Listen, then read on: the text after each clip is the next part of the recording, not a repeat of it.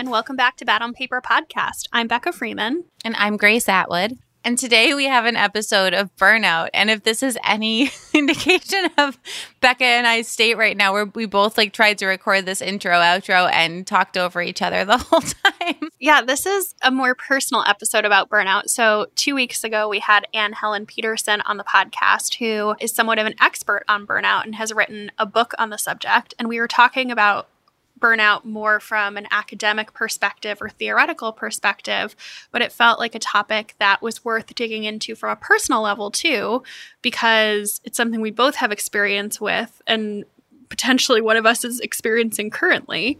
So I feel like, it's something that's so much a part of the cultural zeitgeist right now with the pandemic and kind of all the added stressors that's added onto people's plates in addition to what they were dealing with before. So we wanted to dig in there from a personal level. But before we get into the episode, this episode is sponsored by the makers of our all-time favorite pillow, Night. And we're sharing some pretty major news from the brand. And if you didn't hear us talk about it in the last ad, here's a hint. It's colorful news.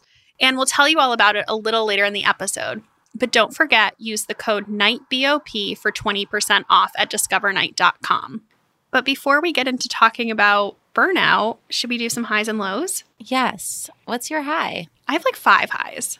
I have a lot of highs too, actually. So we're starting on a great note. Yeah. Before we whine about being burnt out. So not to steal your thunder, but your birthday party weekend was definitely a high. I had so much fun. Not that I was going into it expecting not to have fun, but it fully exceeded my expectations. I had a blast. It was so, so fun. And it was also so nice to get to know and spend time with some of your friends from Charleston, some of whom I know and some of whom I don't. Yeah, it was great.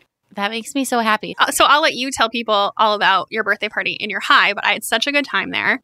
And then my other high is that I've done so much travel in September and I'm finally in New York for a decent stretch of time. And I feel like I'm getting back into a routine with everything.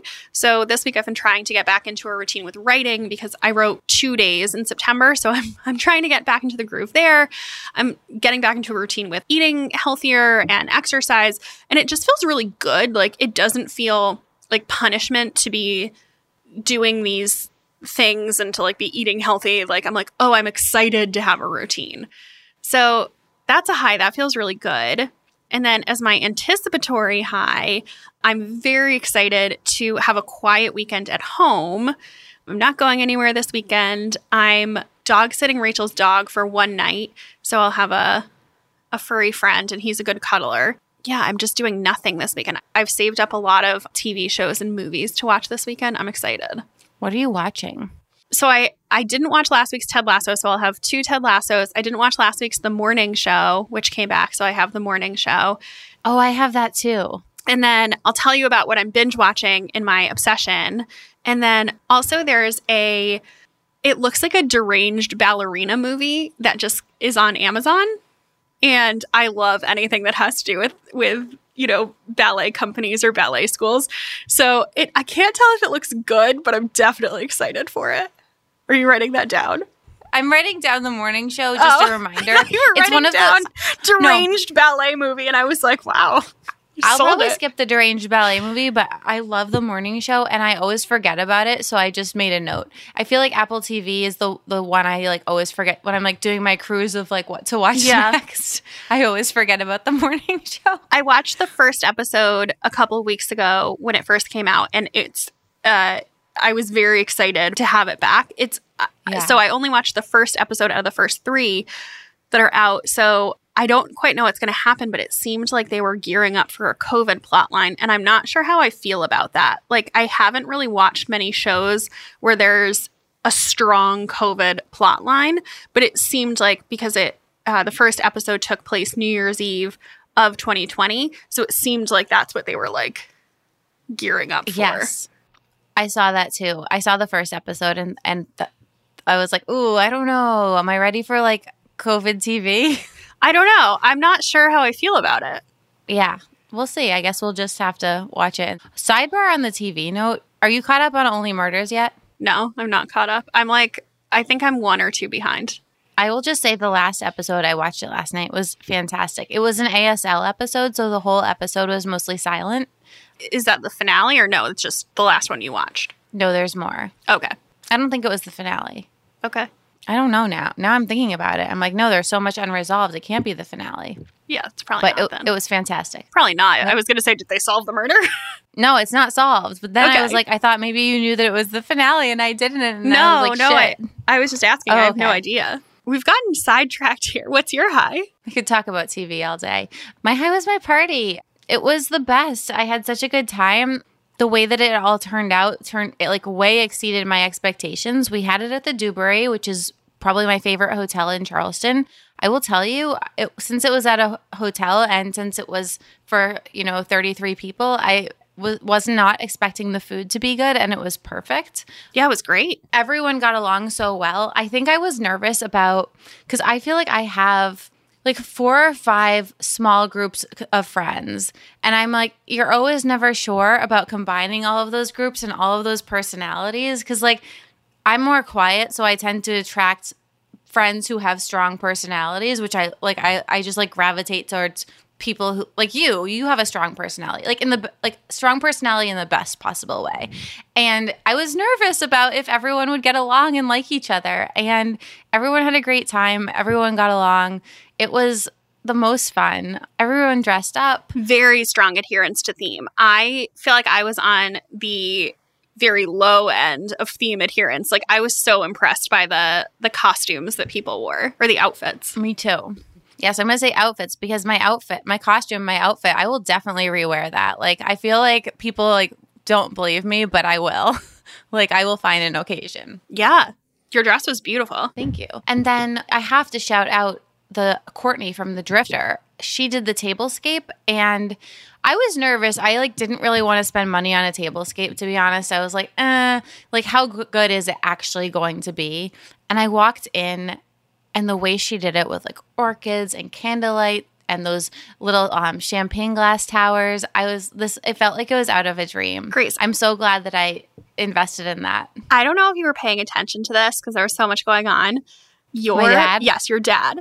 He was so mischievous. There were these towers of champagne glasses on the table, like the coupes, that, it almost looked like somebody was you could pour champagne in the top and it would go all the way down, but there was like a layer in between, like of, I don't know, plexiglass or something. And so the layers were like champagne glasses, and then there were little mini bottles of champagne that were like holding up the next tier. And I was sitting kind of like catty corner from your dad, and he kept trying to pull out the champagne bottles like a Jenga tower. And it was so mischievous. It was so funny though, because I could so completely see you in that. I was like, this is the gracest behavior. Like, if it weren't your party, you would absolutely be the person who is mischievously trying to pull out the champagne bottles and like see how many you could get away with. It was so funny. And I was just like watching your mom try to like not discipline him, but like, Bill, don't do that. She was like horrified. It was so funny. You are not the only person that was like, oh, now I see where you get your mischievous side from, because people were like video recording him and sending it to me. I was like, yeah, I know. Like, I definitely get that from him. Yeah, on a positive note, I know what to get him for Christmas. Jenga. Yeah. He was like, I was like, I have a Jenga set at home if you want to use it. And he was like, it's not big enough. I want the big Jenga set. I was like, okay. He wants higher stakes Jenga. Yes. Oh, it was so fun though. It was so fun. I arrived home at 3 a.m. the night of your party. Oh, you were out later than I was. I was out later than you were. Oh, yeah, because we all went. So then my friend has like his own little bar. And after the Commodore, we went there. Mm-hmm. And I was like, Jeff and I were like, we need to go home. Like, we were starting to feel like woozy. No, I was part of the very late night crew. Like me and Natalie and Nick and Ryan. Yeah, it was. Oh, my God. I love it. I was deeply hungover the next day. I was giving you such a hard time. And I was also when I was drunk, I was announcing it to everyone. I was like, Grace doesn't want to hang out with me tomorrow. Because I had assumed, I mean, it was an assumption, but I assumed there would be something the next day. Like, there would be a brunch or like a hangout or something. So after a party like that, I can't hang out. Well, I didn't want to get back on a plane in the depths of my hangover. So I was like, oh, I'm going to stay in Charleston on Sunday. I'll fly back Monday morning. And I assumed that there would be a hang like Bloody Marys or like a late brunch or something. And there wasn't. And you were like, I'm not committing to any plans. And so I was being such a I didn't mean it in a mean way, but I was like, Grace doesn't want to hang out with me tomorrow. And like, I lined up so many plans, including with your mom, who did cancel on me. And then the next day I was so hungover, I couldn't do anything after all In a way, this reminds me of the live shows, like how you would have all this energy and want to do things after. And I would literally want to like stay in a dark room for like a day after the live shows. I just knew after a party like that, I was like, I'm not committing. We watched 3 movies on the couch and ordered 3 different Uber Eats meals. And I was like, this is my perfect after birthday day. And it was dark. I just needed to like recover and recharge after a night like that. Yeah. What about on the low side? So it's just like go time over here. I have a lot of projects in the works, which is great. But I'm very, very tired after the birthday weekend. And then next Friday, I actually go to Vienna for 5 days for work. It's a trip with Sarah Flint. I think I talked about this. I can't even remember what I've talked about and what I haven't. I am designing a shoe with her, which launches next year. And this is the inspiration trip to like kind of figure out the kind of fabrics and textiles. So the whole collection, there's 2 other influencers coming, and we're all kind of designing our shoes based around our experience in Vienna, which it's going to be so cool. But before I go, like leading up to it between this week and next week, I have either shoots or recordings every day, and some days I have both, which is just a lot. And I have so many deadlines with just sponsored content because it's, fourth quarter is starting and it's all manageable. But right now I'm just really tired. So I think that I'm kind of looking at it as like you just have to work like really fucking hard between now and next Friday, and then things will get better.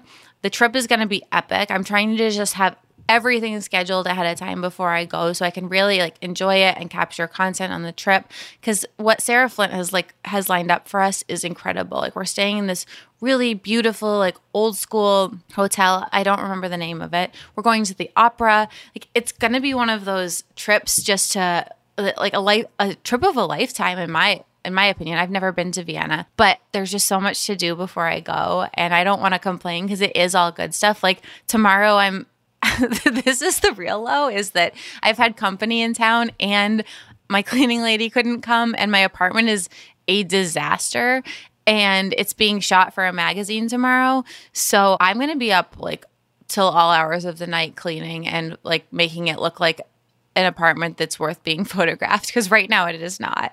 So there's just a lot to do. But again, it is all good stuff. So I don't want to sound like I'm complaining. I'm just very tired. I love Vienna. I've only been once in college when I studied abroad. I went there and I loved it. And I would actually love to go back as like a full adult and have a different experience, because we went and it was very studenty. Like we had no money and we were just like staying in hostels and eating on the cheap. I loved Vienna. I'm really excited. She shared like this little PowerPoint with us, and we didn't get to keep it because it was shared on Zoom, but of all the things that we're going to do. And I was just like, yes, I want to do that. I want to do that. Like I was so excited. Yeah. So when I get back from Vienna, I think work will slow down a little bit. I have fewer things to do. It's always the first couple of weeks of the month that are the most hectic. And then Jeff and I are going to Savannah for 2 nights. So that's going to be really fun. Oh, nice. What is your low? My low is just that I'm feeling out of sync from so much travel in September. So I was on 3 different trips in September, which is definitely the most I have traveled since 2019. And they were all great. It was all so worth it and so fun. Like I had my restorative Mexico trip, and then I had like my fun catch-up girls trip, and then I had my like debaucherous Grace's birthday trip. And so they were all so fun, but I'm just feeling very out of sync from from coming and going. It was so funny. I walked through my office this morning, my office in my apartment, which I don't use. It's just like, it's just there. I usually work at my dining room table. I love your office. It's gorgeous. Yeah. But I do the same thing. And so I have a stack of books in there that I read this month that I'll take my reading photo of at the end of the month. And the top book is the Ellen Hildebrand, one of the What Happens in Paradise series ones.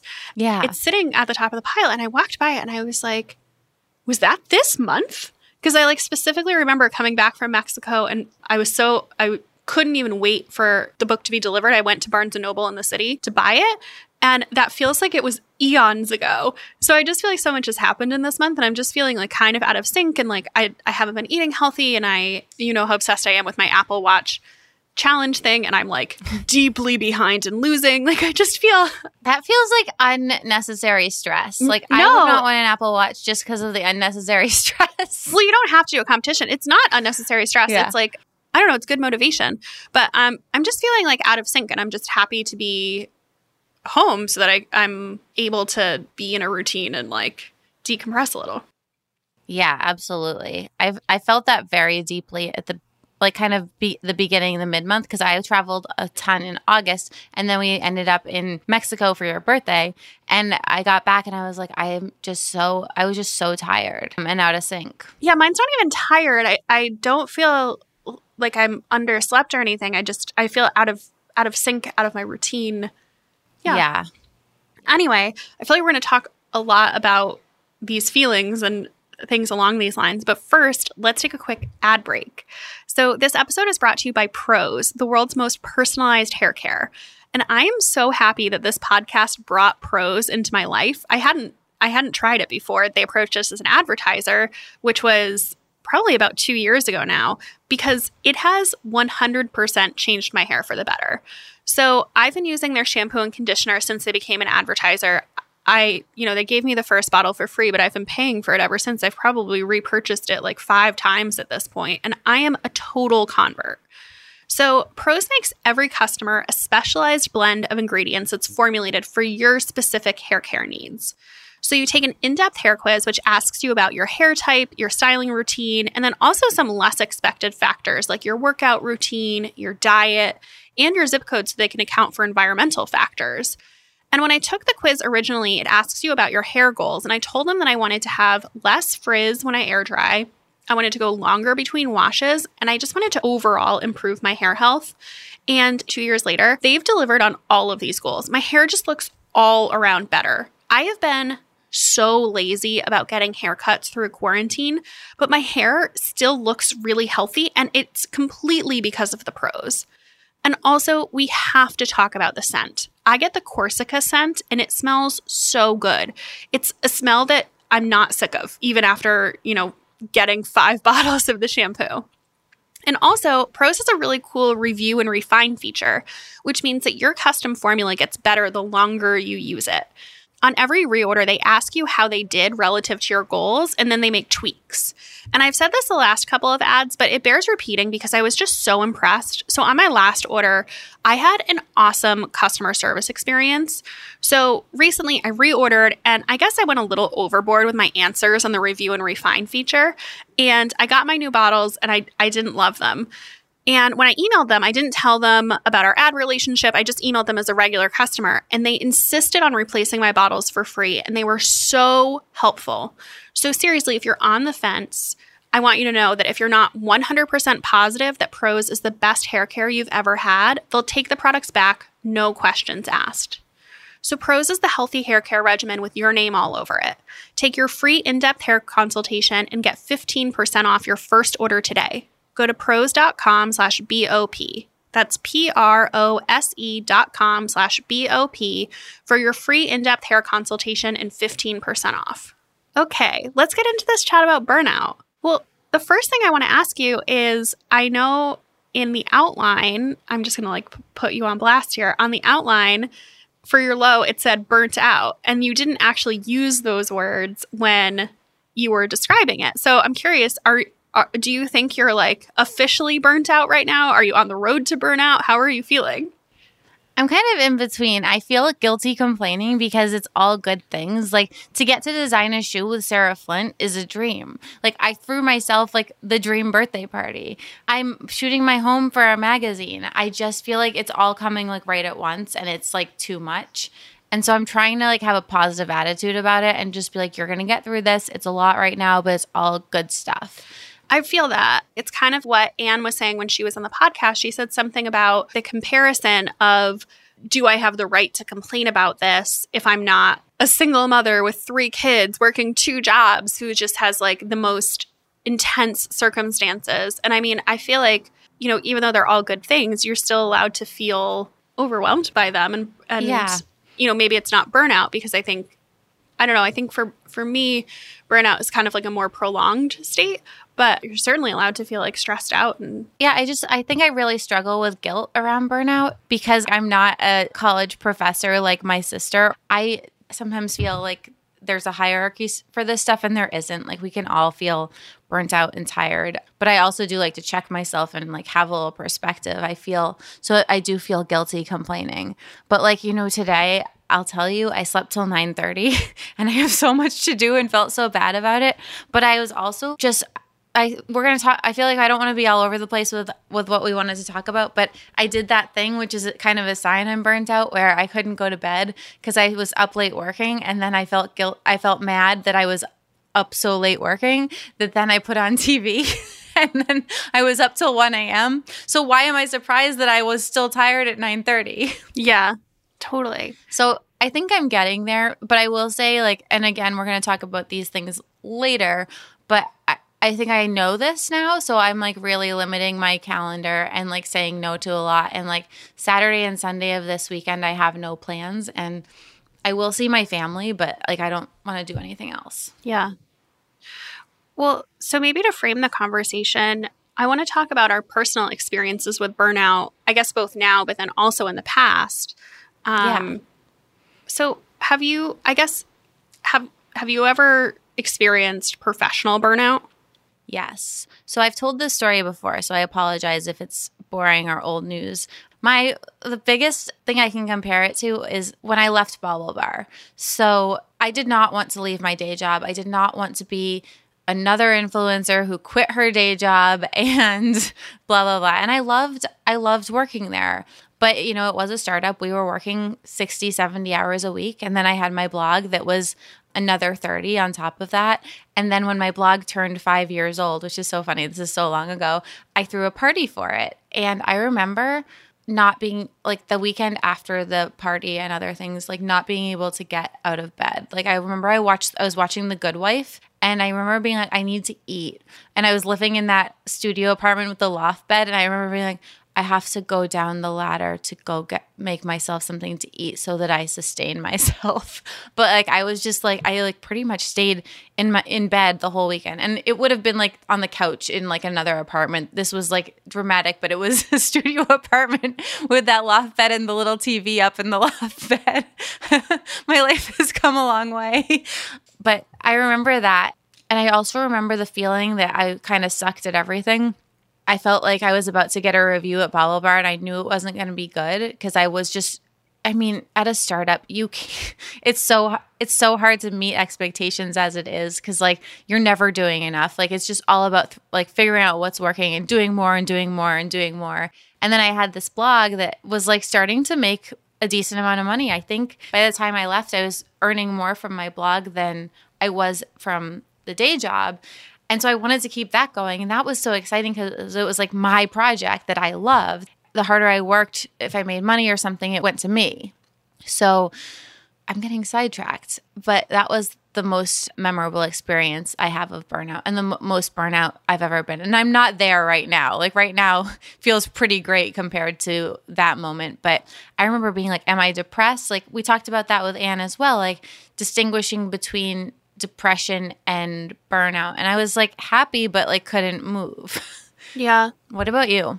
I feel like I was burnt out at the end of both of my last in-house jobs. And I guess maybe it is something that's just part and parcel of working for a startup.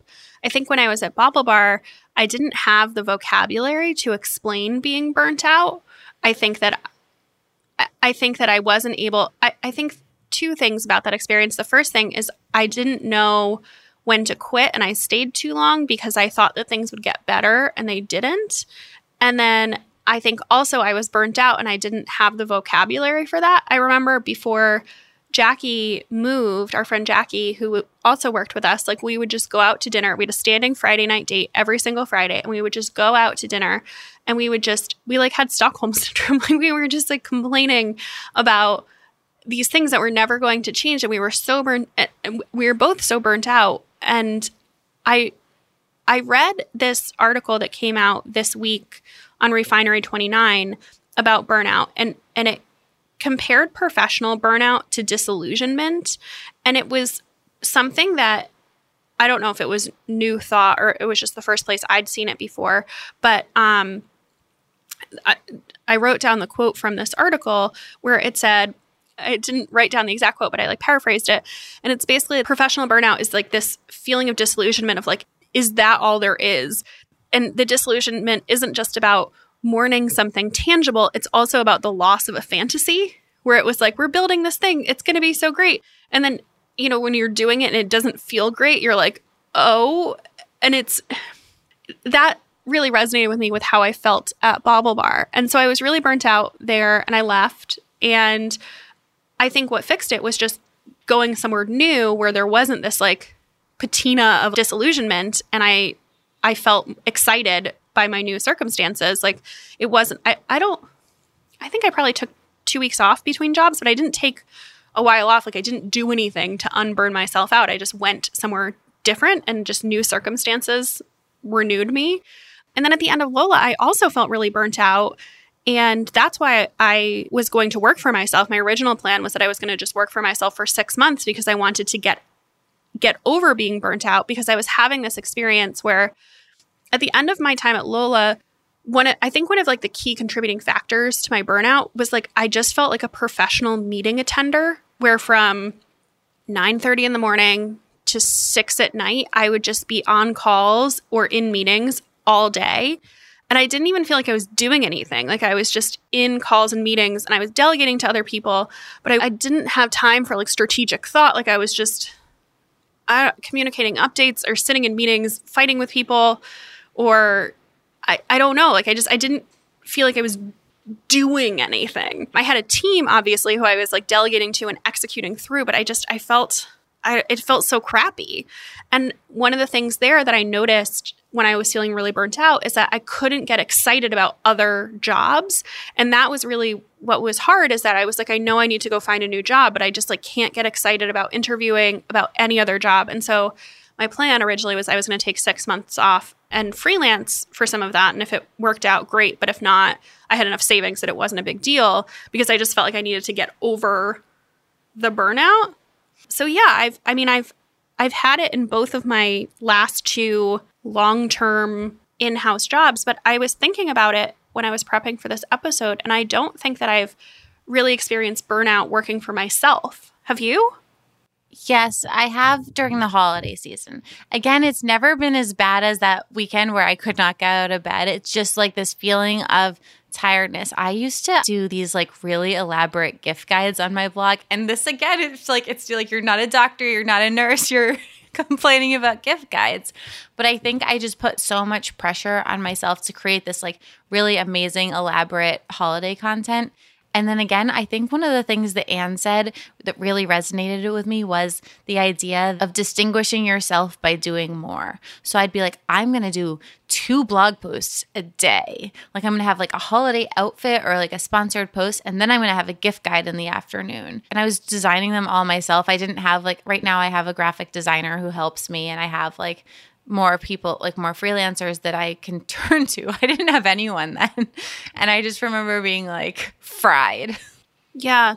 I feel like I've worked as hard working for myself, but I haven't felt that feeling of burnout. And maybe it's because I don't have that missing link of like, what is this all for?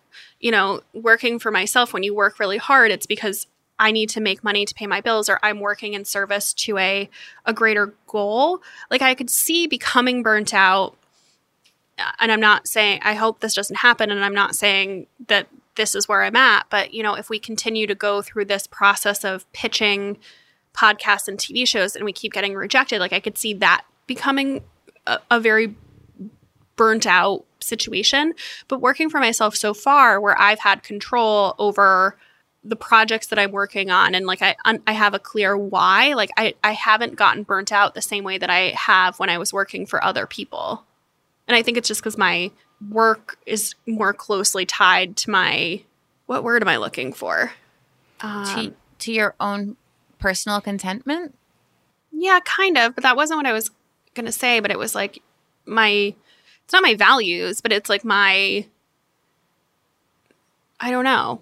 I don't know what I'm trying to say, but it's like my work. And it's the opposite of what Anne was saying, where it's like the people who are less susceptible to burnout are people who are able to dissociate themselves from their career. But I think like having that tied closely together, working for myself, has almost made me more resilient to burnout, because it's very clear why I'm doing what I'm doing and like what the benefit and impact is, versus in-house. I haven't necessarily felt like that's clear.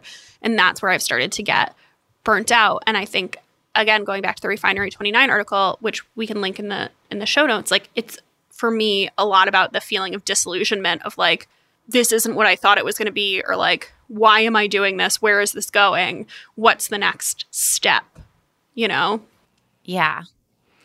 I relate to that a lot. And I think that one of the reasons that I find myself getting burnt out is with advertisers, because the sponsored content is the element of the job that makes money and lets me do this. But it also is challenging at times and can be really exhausting, especially recording sponsored Instagram stories and all of that. Like we've talked before about how much work that actually is. And then also feeling like I'm letting people down. You know, if I feel like my content is a little stale or exhausting, and I feel that it maybe has been a little bit more this year, and we'll talk about why, because that is more on the personal burnout side. But I think the feeling of letting people down, like when I go into my DMs and I see that there's like hundreds of messages in there that I haven't replied to, I feel really guilty. But at the end of the day, like I'm not going to hire someone to respond as me. It feels icky. And I just have to like be like, I'm probably never going to get to all of those, but I'll try my best and then move on. It was around the time that we were on tour together, because I remember you laughing and you were like, I'll do your DMs for you. And I was like, no, you can't. I need to do them myself.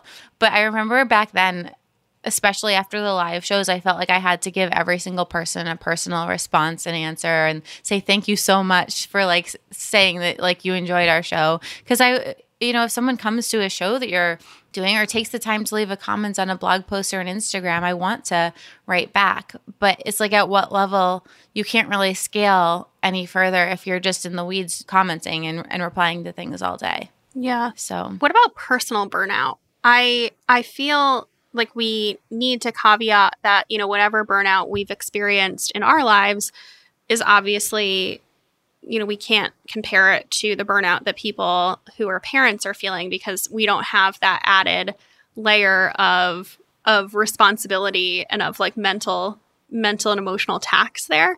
I don't know. Especially during the pandemic. Especially during the pandemic. My friends with kids, I just felt so bad, and I couldn't help them because we were all in lockdown. So we were all just these little like units like floating along by ourselves. I was thinking about it while I was thinking about this episode, and so before Anne came on the podcast, I listened to a handful of her other podcast appearances, and a lot of them she talked about the burnout associated with parenting. And she talked a lot about lean-in culture, and like the idea of like that it is feasible to have it all, and you just need to lean in or try harder, or girl boss, like I can do anything that a man can do. And what was really interesting to me, and I don't know if I've ever said it this way on the podcast, but I say this all the time in my personal life when I'm having conversations with friends, is that I feel like I don't want kids, not because I don't like kids, but I'm like, I just feel too selfish to have kids. And I always thought that would change at some point, and it hasn't, where I just I like can't imagine the selflessness required to raise a kid in the context of my current life. And as I was listening to her talk about having it all, I was kind of like, wow, maybe, yes, selfish is kind of the key thing, but it's also like, maybe it's also that it's like unrealistic. Like it's the standards and like that it's not realistic to do it all. At some level, I can feel that. but the game is rigged, kind of. I don't know. I was just thinking a lot about that as I was listening to her interviews talking about parenting and burnout. I didn't listen to that one, but I will say I think that this notion of having it all is really toxic, because it's like you see these alleged girl bosses like doing it all and having babies and running these huge companies, and you don't see the help that they have, the nannies that they have, the cleaning staff, maybe the husband maybe see the husband that decides to stay home. And I think it just sets such a bad example for women that like they're not enough and they're not doing enough. And yeah, but even if you have the most help in the world, I don't know, maybe this is not true, but I feel like even if you have the most help in the world, there's also this like mental tax of like needing to take care of somebody else's schedule and make sure their needs are met. And also, you know, for if you're not spending enough time with your children, there's also guilt about that, where it's like it's still creating more mental toll that you or I don't have to deal with without having children, that like even with the help, if it, you know, it was like fully made feasible from a scheduling perspective, like it's not just about like the physical caregiving, it's also like the mental load. Yeah, it's a lot. I mean, watching everyone in my life that has children and that's just like a whole nother level that I can't even imagine adding to my own life. Right. But I mean, have you ever felt, I don't know that I've ever felt burnt out in my personal life. Have you? I don't know that I would say burnt out, but again, it comes back to that guilt over like complaining. But I would just say I do not recommend moving to a new city and going into a long distance relationship at the same time. Like it has been a lot. I've just felt like the move was very taxing, just, you know, physically and emotionally, and just trying to like get out there and make new friends. I remember like the first like couple of months that I got here, I was going out all the time, just trying to like connect with new people and make friends. And my whole goal was like, this was a private goal. I don't know if I ever said it. I was like, well, Charleston's going to get really hot in July. So I have to like lock down my friends here like before July so that I have friends, and then I can travel a bunch in the summer and like get out of town because it's going to be so hot. But I did that. Then I had all this guilt. I was like, am I calling my friends back home enough? Am I going to New York enough? Like, am I being a good friend to my friends? I've abandoned my friends and I feel so guilty. Then I had a new relationship, and we committed to, we don't always get to do this, but we try to see each other every 2 weeks. So once a month I go to LA and once a month he comes here. I mean, this month, for example, I'm in Vienna the week that I would usually be in LA. So we won't see each other for like a month, which is okay. I mean, it's a little bit of a bummer, but I mean, again, it's a really fun work trip and a great professional opportunity. So, and he had a sailing race at one point. So there was a month where we only saw each other once.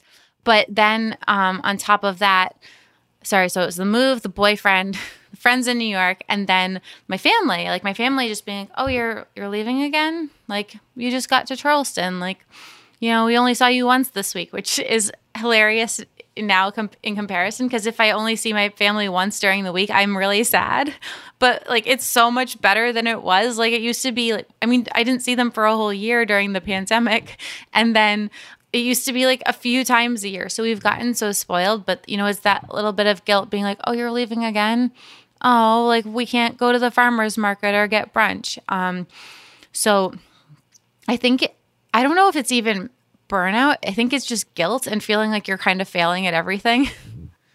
I think that is, I think that is like a feeling of burnout where, you know, I think there's some burnout that's an on-off switch, but then I think there's also some that's just like a rising level of like, it's always there in the background, you know?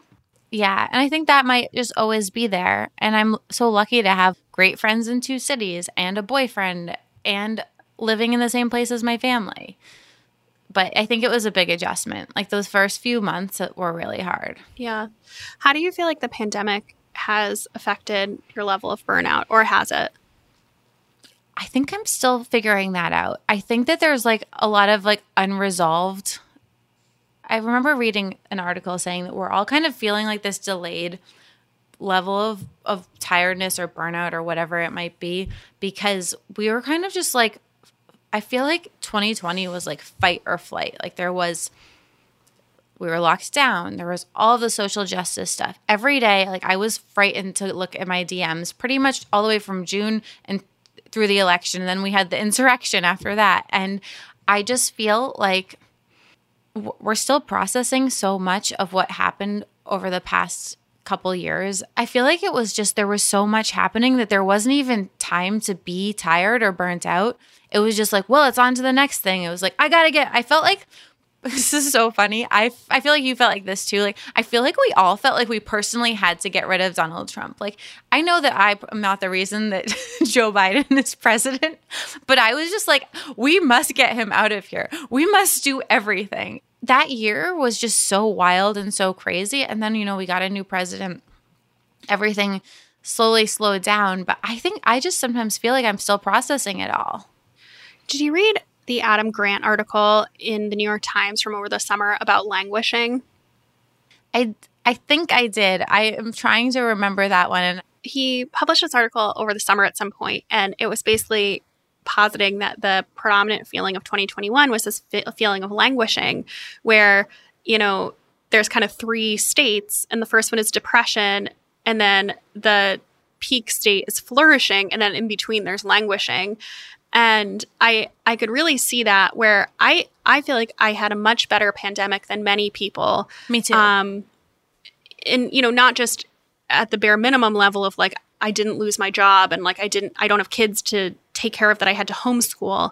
But, I changed my career somewhat in the pandemic, and it really opened up a lot of creativity in me that wouldn't have otherwise been unlocked. I professionally have been feeling very fulfilled and also like very excited about the prospects of what I'm building for myself. So, I felt better in the pandemic than others have. But even still, like, I think there is this feeling of like the monotony of, especially, during periods where we weren't really leaving our house that much, where it was like, you can go for a walk, you could do your stupid little errands, but, you're not really doing anything. And like, I did relate to that feeling of languishing, where it was like, we're all just kind of on pause. Yeah, it was like a giant pause. I did feel that feeling that like my life was kind of just paused. Yeah. Yeah. And it's hard to go back into life is still not back to normal, but I'm attending events. I'm like dating someone. Like, it's not, we're like locked down and you can't talk to anyone. But I do think and traveling and things, it's been hard to kind of go from being on pause to like going at like full force again. Yeah. We'll link the article in the show notes as well, because it also talks about, it was written in 2021, and it also talks about like, oh, we should all be so excited, but everyone's kind of having a hard time getting it up for the new normal. Yes. And that goes back to that guilt. Like, I'm like, I should be so excited, but I'm also really tired. Yeah. The other thing that we talked about with Anne that I thought was so interesting was around her personal burnout warning signs. And she said that for her, it's not being able to leave her phone. So, she goes on a walk or does something that she would usually be phone free, and she feels like she needs to bring her phone. And the other one was not reading fiction, even though she has like books that she's ostensibly excited about on her nightstand. Have you been able to, since we talked to her, have you been able to like diagnose any of your own burnout warning signs? Yeah, I think a big one is like staying up too late. And it's like, I think, did you put this as revenge bedtime procrastination? I don't know if we have the same thing, but I just feel that a lot of times I end up working late at night, and then I am not mad that I worked late, but I'm like, well, now I have to treat myself. And like, it's either a glass of wine and a movie, or reading too late, or just like staring at my phone and like playing Candy Crush or looking at Instagram, or like going down some weird rabbit hole where I like click on something and then click on something else. And then I'm looking at somebody's like cousin's wedding and like deciding to like critique it for myself. And I don't even know this person. I just think, and that's not a real story, I was just trying to give an example. I just think it's like, it's a really bad cycle for me, because I end up staying up late and then I end up sleeping in the next day, and then I can't get out of it.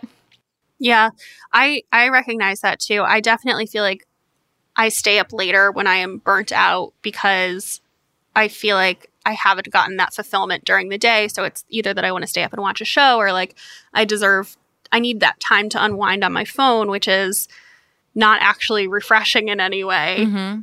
The other thing that I think that I can see in retrospect is times when I rewatch shows that I've already seen not because I'm like excited about it, but it's like you want that like hit of like watching a bunch of mindlessly watching something. I do that too. Like for me, 30 Rock is a show that I love and I like know by heart. And like when I turned that on, not anymore because it's not on Netflix, but like when Friends used to be on Netflix or like Parks and Rec, like watching those shows that I've already watched instead of reading. Because usually I don't watch a ton of TV. I'm watching a ton of TV right now, but it's because I've gotten addicted to a show that has a lot of seasons. But like that's different where it's like, oh, I can't wait to see what happens next. Whereas I'll watch shows that I know what happens. And it's like kind of a comforting thing, which it is. It's comforting to watch those shows, but it's like you're not just watching one episode to be like, oh, I need to like mentally unplug. You're like, I'm going to watch 5 episodes that I already know what happens. And like, I'm also scrolling on my phone while I'm doing it. Yes. Just because like I can't mentally face like anything more strenuous. I was doing that the other day. I was rewatching White Collar and playing Candy Crush. And I was like, this is like peak like burnout signs. Yeah. What are your rewatch shows? Because you said some. Mine are White Collar, Gossip Girl, and Sex and the City. Ooh, we have different ones. Yeah, I would say mine are like sitcoms. It's like Schitt's Creek, 30 Rock, Parks and Rec. I'll watch Friends. I'm not really an Office person. Yeah. I like Friends. Shall we take a little break before we talk more? Yes. So I just finished up with my post-quarantine doctor spree. So I think a lot of people skipped going to the doctor during the depths of quarantine. And I just had my huge catch up and I went to the dentist. I went to my primary care doctor, my gynecologist, and dermatologist. And I'm so glad I got it all done because there's really no peace of mind like getting a clean bill of health post-doctor's visit. But the worst part, the part that kept making these appointments as items that lingered on my to-do list for half the summer, was that I had to find a lot of new doctors because my old doctors were either too far away from Brooklyn, which tells you how long it had been since I'd seen a dermatologist, or they didn't take my current insurance. But I am here to save you the time and mental anguish and the legwork of finding a new doctor or making that appointment that you've been putting off. You need to try ZocDoc. So just download the free ZocDoc app, which is the easiest way to find a great doctor and instantly book an appointment. With ZocDoc, you can search for local doctors who take your insurance, read verified patient reviews, and book an appointment in person or on video chat, all without waiting on hold with a receptionist ever again. And you can do it for any kind of doctor you need, whether it's a primary care doctor, a dentist, a dermatologist, a psychiatrist, an eye doctor, or another specialist. ZocDoc has you covered. Using ZocDoc made finding new doctors and making appointments such a breeze for me. ZocDoc makes healthcare easy, and now is the time to prioritize your health. Go to ZocDoc.com/BOP and download the ZocDoc app to sign up for free and book a top-rated doctor. Many are available as soon as today. That's ZocDoc.com/BOP. Back to the episode. So I feel like we've complained a whole bunch and like talked about our own struggles with burnout, but what about improving burnout? Because like I feel like we want to give the people some actual helpful advice. So I have no answer for professional burnout. In the past, my solution has been to quit, which is obviously is a very extreme solution. It's worked, if that gives you anything, but it's not. I haven't figured out how to improve burnout within the current situation without just being like, well, parachute, abort. But I do have one thing that I think has really been helpful for personal tasks and burnout. Like Anne was talking about how one of the main reasons that she initially felt burnt out was that she had all these tasks on her to-do list that should be pretty easy, but she just kept putting off, which I can really identify with.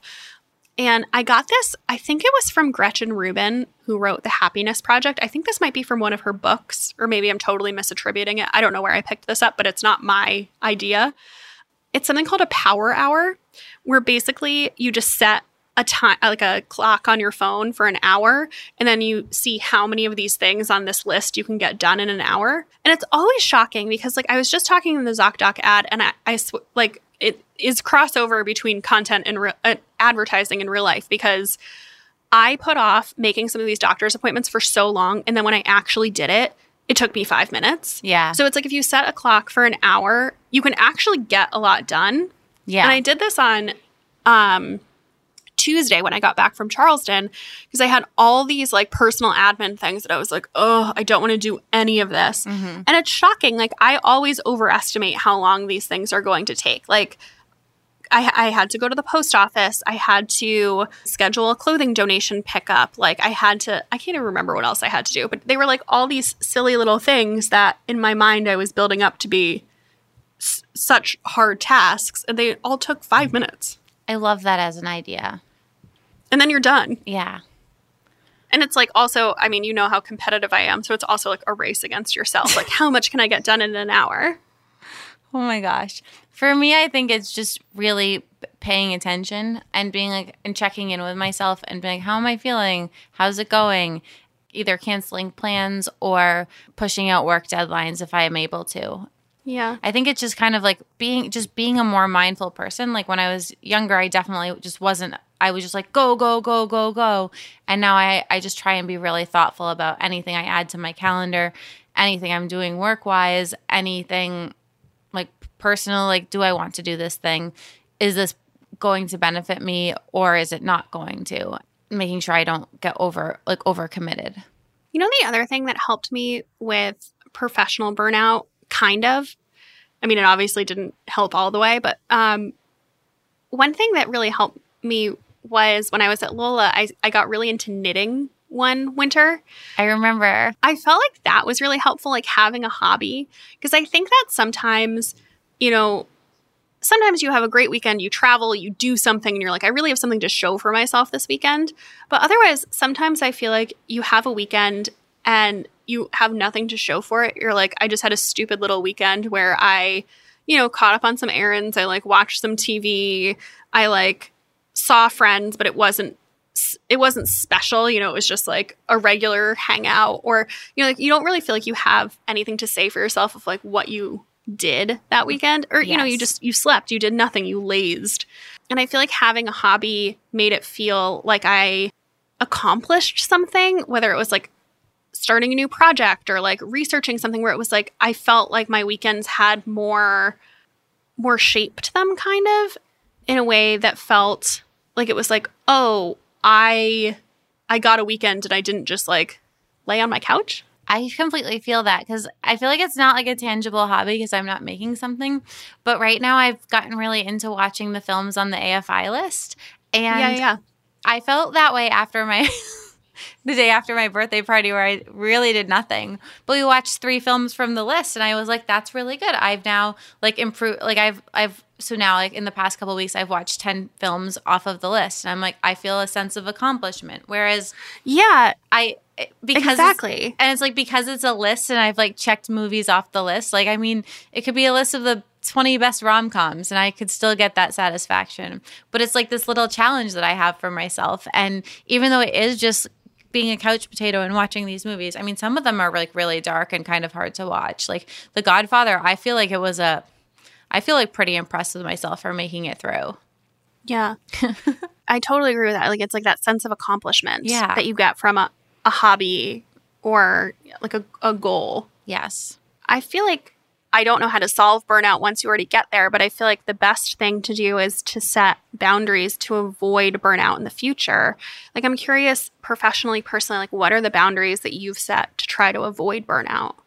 Well, I try not to work on weekends. And before the party and before having all these friends in town, I was doing a good thing where I stopped working at 7. I've also talked a little bit about just the struggle of Charleston and the way that this social plans work, because things tend to start at 4 or 5 here, and I can't do that. Like, and so I think a thing I've started to do is just say no if it's in the middle of the day, and it's like, if it's like somebody, like if it's Molly, like Molly is one of my newer, like really close friends here. If Molly was like, I need you to come to my lunch at 2, I'll like clear my calendar and I'll be there. But if it's just like some random thing that starts at 4, I'm like, that's going to disrupt my day. I can't do that. So I think it's definitely like managing my calendar better and trying not to work nights and weekends. It's just saying no more. I I've said the word guilt so many times in this episode, but I do get like a lot of guilt about saying no or like disappointing people and letting people down. And I've just had to abandon that. Like I had a lot of people after my birthday party be like, we need to catch up. Like, let's get dinner. And it's like, I have the craziest couple of weeks ahead. And just like, you have to say no. Like I can't add anything else to my plate right now. And I feel like arrogant saying that, but you also just have to protect yourself and your time. Yeah. Yeah. How about you? For professional burnout, there's an article that I really, really like from the first. I'm writing that down. We'll link it too in the show notes. It's from the First Round Review. First Round is a venture capital fund, and it's called Practical Frameworks for Beating Burnout. This woman basically goes through kind of how she looks at tasks, and she uses a matrix and plots tasks. I don't think you need to do it literally, but just as you think of a task, like put it into one of 4 quadrants. And there's basically like 2 quadrants of things you should be doing. Like one are strategic, big thinking things. And then one quadrant is home run. So it's like the easy things that like have value. And then there's one quadrant of things that are like easy things that don't have value. And those things should be delegated. And I think you could even take that further in terms of like, for me, cleaning my house is something that I want to delegate because it's something that I don't want to use my time on. And it's also something that I'm not good at. So it's something that at this point in my life, I can pay somebody to do for me to take that off my list. I mean, I guess that's not a professional example, but there's all sorts of things when I worked in house that it was like were things that needed to happen, but I didn't need to do them. And then there's also a quadrant of things that like you shouldn't be doing. Like you should either just say no to and apologize for having taken on, or just be like, we've changed priorities, we're not doing this. And so I really like that article in terms of thinking about the things that you have to do.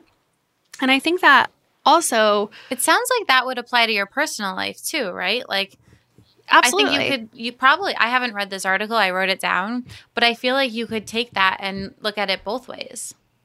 Absolutely. And I think a lot of what this person was saying in the article about her own experience of burnout was that a lot of it came from overcommitting to things that you just would not be able to fulfill. You can't check off all these items on your to-do list. You can't do all the things you said you were going to do. And along those lines, I think that I've talked about this a lot on the podcast, but I think calendar blocking has been something that's really meaningful for me and is something that I've like doubled down on in more recent years. But I think it's really helped to protect me from burnout because when I block things on my calendar, I can physically see how much is realistic to get accomplished during a day. And so I don't have this like endless list of things that it's like, I'm going to do all these things that of course I don't have time to do. So I think it like makes me be a little bit more practical about like how things fit in my day and what will and will not fit. Yeah. So like I put, if you haven't heard me talk about this before, I think there's a productivity episode where I talk about it in depth from a couple of years ago, but I basically put, in addition to like meetings or tangible things that I have to do on my calendar, I also put blocks for work that I have to do. So, anything from like a 2-hour block that I have recurring on my calendar for time to write my book, also down to like half an hour to like go pick up my dry cleaning. So, it basically informs how much can fit in one day. Mm-hmm. And I think that's been really helpful to just be more realistic about like what I can and cannot do. Yes. And then I agree with you, the no nights and weekends thing, if possible. And I think that was one thing that really started to catch up with me when I was at Lola, because I was saying I felt like a professional meeting attender. And it was like, if I wanted to get anything done, it had to be at night or on the weekends. And when you start to give away your nights and weekends, then I feel like you start to get into like the revenge procrastination part where there's like, you don't have any time for yourself. So I try to be really mindful about that. Yes. And that's where I feel like a little guilty again, because one of the best parts of working for myself is I say no to most meetings. I have somebody who runs my partnerships. I don't want to call her my manager, Kristen. She's like amazing, but she does all that stuff for me. So then I'm like, why am I burnt out? Like, because meetings are just the worst. Yeah. The other thing that I'm trying to do more is scheduling my emails so that even if I'm emailing somebody at night or outside of work hours, that it's not creating burden on them. Mm-hmm. So scheduling the email to go out during business hours the next day. I do that too. And also putting like non-urgent tags in the subject line. You did that for me the other day. I appreciated it. I did do that for you. I emailed you on your birthday and I did it because I didn't want to forget. And so sometimes I'll just like write out an email because I'm like, oh, while I'm thinking of this, I don't want to forget it. I did send it to you because there was some time sensitivity to it. So I didn't schedule it, but I was like, not urgent. So like, you don't need to look at this now. Yeah. So I'm trying to get better at that and being more mindful of how I create burnout for other people. I don't know. The one thing that I feel like creates burnout and I don't have a solution for, I don't know if you really deal with this. Do you use Slack? Thank God I do not use Slack. I hate Slack. I had it for something, and I have it for my web designer and my site developer, but I literally get like a handful of messages a month, so it's not. I hate it. I hate it. I mean, we have one for Rom-Com Pods. I am in a couple for different clients, and I hate Slack, and I feel like it creates so much burnout for me, and I don't know the solution because I feel like it creates, first of all, like in-your-face messages of this needs to be dealt with because otherwise it gets lost. So I feel like it creates urgency that isn't important. And then also I feel like it creates a lot of messaging that isn't actually relevant to me, but you have to read because it creates a notification or you have to see if it's relevant to you. And I hate Slack because I feel like it, for me, is a big trigger for burnout and I don't know how to solve it. I can't really say to clients like, I'm out. Like, I'm not doing that. So, I don't know. I feel like your Slack is my DMs. Yeah, it's something that like I know is trouble, but I don't know how to problem solve it. For Rom-Com Pods, being the person in charge, they are all more relevant to me, but there's other times with like clients that I'm in their Slacks and it's not like 10% of it is relevant to me or even less. And I'm like, how do I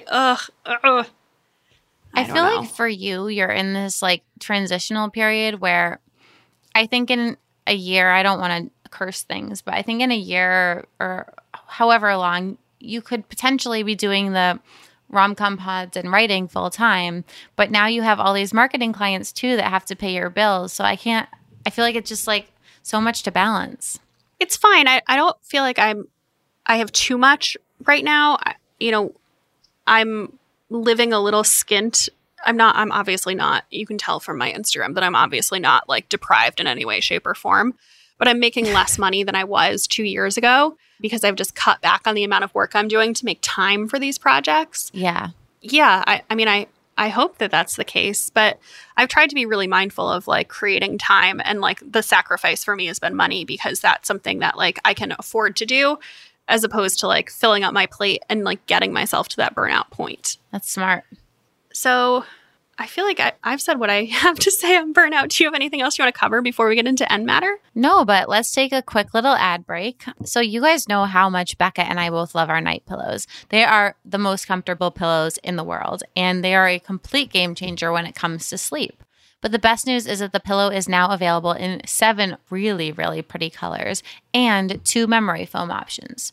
So I don't know if you have a night pillow or you would know why this is such a big deal, but until last month, you could only purchase the night pillow in black. And for a lot of people, black just doesn't go with their bedroom vibes or their aesthetic. So after 6 years, Night is now introducing 7 beautiful colors and the option to choose a memory foam based on your sleeping habits. So I know for me that even with the white pillowcase on mine, it always just makes the black pillow underneath would just make it look a little bit gray. So I'd bury it under my duvet and my other pillows during the day so no one could see it. But now your night pillow can shine. So I want to talk about the colors. I think the white is perfect, but you could also go with gunmetal, navy, sky blue, blush, champagne, and of course the classic black. I also want to talk about the memory foam. So the traditional foam is oxygenated, which means it's going to recover very quickly to support just about any sleep position. I personally use the traditional night pillow. But if you are a tried and true side sleeper or a back sleeper, you might prefer the scoop memory foam, which just has a lower profile. One side is traditional and one side has a scoop for that lower profile, which really gives you the best of both worlds.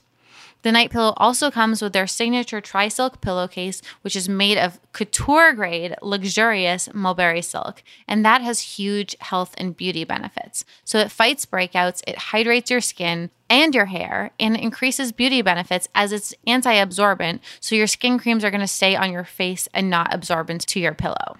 If you have not tried this pillow yet, now is the time. We think you're going to love it. The new colors are such a game changer. And of course, remember to use our code NIGHTBOP for 20% off site-wide everything at discovernight.com. So let's get into a little end matter. I don't think either of us have an Instagram obsession. I gotta be honest, I've been like, with Instagram, I've been just like going on, posting my stuff, closing out, not looking at anyone else's stuff. So I do not have somebody new to be obsessed with. Yeah, I don't have an Instagram obsession either. I do have like 3 regular obsessions. I probably should have saved these until over a few episodes, but I'll tell you what they are. Okay. So the first one, I started watching The Americans 2 weeks ago. I am so addicted to it. Oh. It's a spy show. I usually like spy shows, but I don't usually like shows that are not set in contemporary times and it's set in the 80s. So I think that was my hang up. And when we were going to Olbash, I was like, Rachel and I were going to download a TV show to watch while we were there. And The Americans, I put a little poll up on my Instagram and like The Americans came up a ton. I don't think it would be very good for a vacation, but it is very addictive. And I started watching it. I am so into it. I finished the 2nd season last night. I think there's 5 or 6 seasons, so I still have a ways to go. I'm super into it. You know, I started that one, and this is how long ago it came on. I remember watching it with my ex that I used to live with. Like, it was a long time ago. Oh, really? Yeah, and then I think that we were really into it, and then we broke up, and I stopped watching it just like because it was like a show that It was a routine you did together. Yeah. I remember I really, really enjoyed it for the, first season that we watched. Yeah, I like it a lot. So that's one of them. The second one is I got these heels to wear to your party. They're from Dolce Vita, and I think they're called the Paley heels. Yeah. Grace, they are so comfortable. I always kind of eye roll at you when you talk about your Loeffler Randall pump, like the sandals that you have, and that you can wear them to walk for like miles and miles, and like they totally don't hurt, because I've never had that experience with a pair of heels. Oh, like really? Even my most comfortable block heel shoes, like if I walk to and from the subway in them from here, like I'm done. My feet hurt.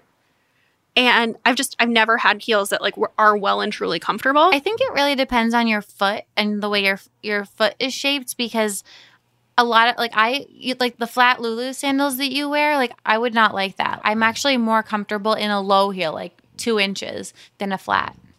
Yeah, I mean, I think it's different for every person, but I never had that experience with a pair of heels before. And I wore these heels to your party, and realistically, like there was a cocktail hour before, so I was standing for an hour. Then, after dinner ended, we were standing up, and then we went dancing. And I was like, all told, I was probably on my feet standing in heels for like 4 or 5 hours. They were so comfortable. Wait, I just looked these up. I have these in yellow. They're great. So comfortable. So comfortable. Like shocking. I didn't see which color were you wearing? Silver. Oh, pretty. It was so shocking to me how comfortable they were. Yeah. I think I'm going to order a tan pair too. Yeah, they're great. They're so cute. I love the braided straps. Yeah, it's really cute. Yeah. So those are my other obsession. And then this is like an obsession in progress. So the afternoon of your party, I decided that I wanted to wear fake eyelashes. So I went on this like quest. At first I went to Sephora, but they only had strip eyelashes, and I wanted the individuals. And so I went to CVS and I got some there. I want to become a fake eyelash person. Really? Yeah, for like special events. Like I think whenever I get my makeup done and they put on false lashes, I just feel like I look so good. So I remember when we would do our live shows and we get our makeup done, you were always obsessed with getting lashes, and it would make my eyes get red and like irritated and things. And I didn't like it. I never wanted the lashes. Oh, I love lashes. But then I felt like I had to get them if you had them, because then one of us had eyes that disappeared. I love the way I look with fake eyelashes. I feel like it's like fun and dramatic and like, I don't know. Have you considered getting lash extensions? I used to do that years ago. Yeah, I'm way too lazy for that with the maintenance. I just want to be able to like trot it out for a special occasion. Like I'm not going to do this every day. But the best I ever looked was when I'd get those. Oh yeah. I'm sure that would be like the right answer but I'm too lazy for it. The maintenance was too much for me too. Yeah. So I brought back the rest of the package with me, and I'm going to I'm going to get into this. I feel like this is going to be my new thing for like fancy like nights out. I love that for you. I got to tell you, I've been using the Grande Lash Serum and my lashes have gotten so much longer. So I've been really into that, plus either the Beauty Counter mascara or the new Ilia mascara. I kind of mix up between the two of them. Yeah. What's your obsession? My obsession, well, I just loved last night's episode of Only Murders in the Building. I'm still thinking about it. It was just so cool the way they did it, and I've just never seen anything on TV quite like it. That's if anyone's listening, it's the ASL episode. The other obsession, I'm been watching so much TV and so many movies, is Clickbait on Netflix. Have you watched it yet? No, I saw it in the top 10, and for some reason, I thought that it was going to be scary, and I was like, this is not for me. So it's not scary. It is a thriller. Honestly, it's like going to haunt me for a long time. It's really good. Can you give me like a high level of what it's about without any spoilers? Yeah. Okay. So there's this girl, I think Zoe Kazan. She was in The Big Sick. I just remember her from that. Her and her brother are like really, really close, but they also fight a lot. And one night, like there's a family dinner and she goes home and they're kind of like on edge with each other. But then the next day she's at work and her coworker pulls up this video, and you also, by the way, get the idea that her brother, who's played by Adrian Grenier, is like this family man and this like really wonderful person that everybody loves and could basically do no wrong. The next day, she's at work and her coworker is like, "Oh my God, watch this video," and it's her brother, Adrian Grenier, holding up a sign saying that he assaults women or he raped a woman. I forget exactly what the wording was, and that he's going to die when the video hits 5 million views. And so then the rest of the plot is this whole kind of mystery of like first trying to find him. I don't want to say any more than that. And then trying to figure out like what happened. And oh, interesting. What got Is it a TV show? Yes. Or is it a movie? It's a TV show. I want to say it's 7 or 8 episodes. I think 8. Okay. I watched the whole thing in like 2 days. Okay. But I can't commit to anything else until I finish The Americans. Yeah. So it might be a few weeks, but I'll add that to my backlog. Add it to your list. You know, I will say I watched the first episode a while ago and was like, when it first came out, I was like, eh. And then Nick, who has amazing taste in TV and movies, was talking about it at his birthday party and was like, Grace, you have to watch it. You're going to love it. And I did. And I was like, oh my gosh, I love this. Okay. Yeah. What about reading? Okay, so I just finished the new Colleen Hoover, which you got a copy too. Mm-hmm. This is called. I haven't read it yet. It's called Reminders of Him. I mean, Colleen Hoover, like she, I love her, but everything she writes, you never know what you're gonna get. Like Verity is. It's so true. Verity is one of the scariest books I've ever read. Then there was Layla that went like with a whole sci-fi twist. Then there was one that was about domestic violence. There was one about a car crash. Like there's just like really dramatic things. This one was also very dramatic, and I will tell you, I sobbed at the ending. So it's kind of a redemption story. I've sobbed at a lot of her books, yeah. So I'm not surprised to hear that. I was just like sitting there yesterday. So one thing I do I meant to say this in the burnout talk is after I do a task that I don't really want to do or a task that kind of depletes me. Like for me, it's I don't want to say I don't want to do it. Like recording and shooting both just take a little bit of energy out of me. So I usually give myself a half-hour block to read after I do those things. And I usually do these things later in the day so that I end around 5. So yesterday I finished shooting at 5 and I sat for half an hour and read. And I finished the book and I had put on not all this makeup, but I'd put on like eye makeup and stuff because I was shooting. And I was just sitting there sobbing. Like the black mascara like was just running down my face. Like it was very dramatic. But this is like a redemption story. This girl, there was a horrible tragedy in the past. It was her fault. And she moves back to the hometown where it all happened. She was in prison and she had a daughter while she was in prison. All she wants is to like form a relationship with the daughter. But her old boyfriend's parents will never let her do that. And there's also a love story in there. And I loved it. I mean, it's light. It's not, great literature, but it really scratched an itch. If you want to cry, like read this book. Well, this one's not out yet. It comes out in January, right? Yes, I meant to say that. Sorry. Like pre-order this book and save it for when you're like giving it the hard sell. I'm sorry. You're like, by the way, you can't read it. I meant to flag that at the beginning because I hate when, like, I try not to read books like too far out, but it was like, this month it was like the new Jodi Picoult and this one because I love both of these authors. And then the other book that I just started last night is Goodnight Beautiful by Amy Molloy, and this was a book of the month pick. It's a thriller. I don't know much more. It's about a couple that moves from New York City up to like a town. It seems like kind of like the Hudson area, and something bad happens. Ooh. Well, I don't have anything to add because I don't think I've read a single word since we last recorded because I've just been watching The Americans. So I'm still reading The Perfect Find by Tia Williams, which it's not a reflection of the book. I'm really enjoying the book. That's not why I haven't read. It's just I've been watching TV instead. Yeah. So hopefully I'll finish that by next week.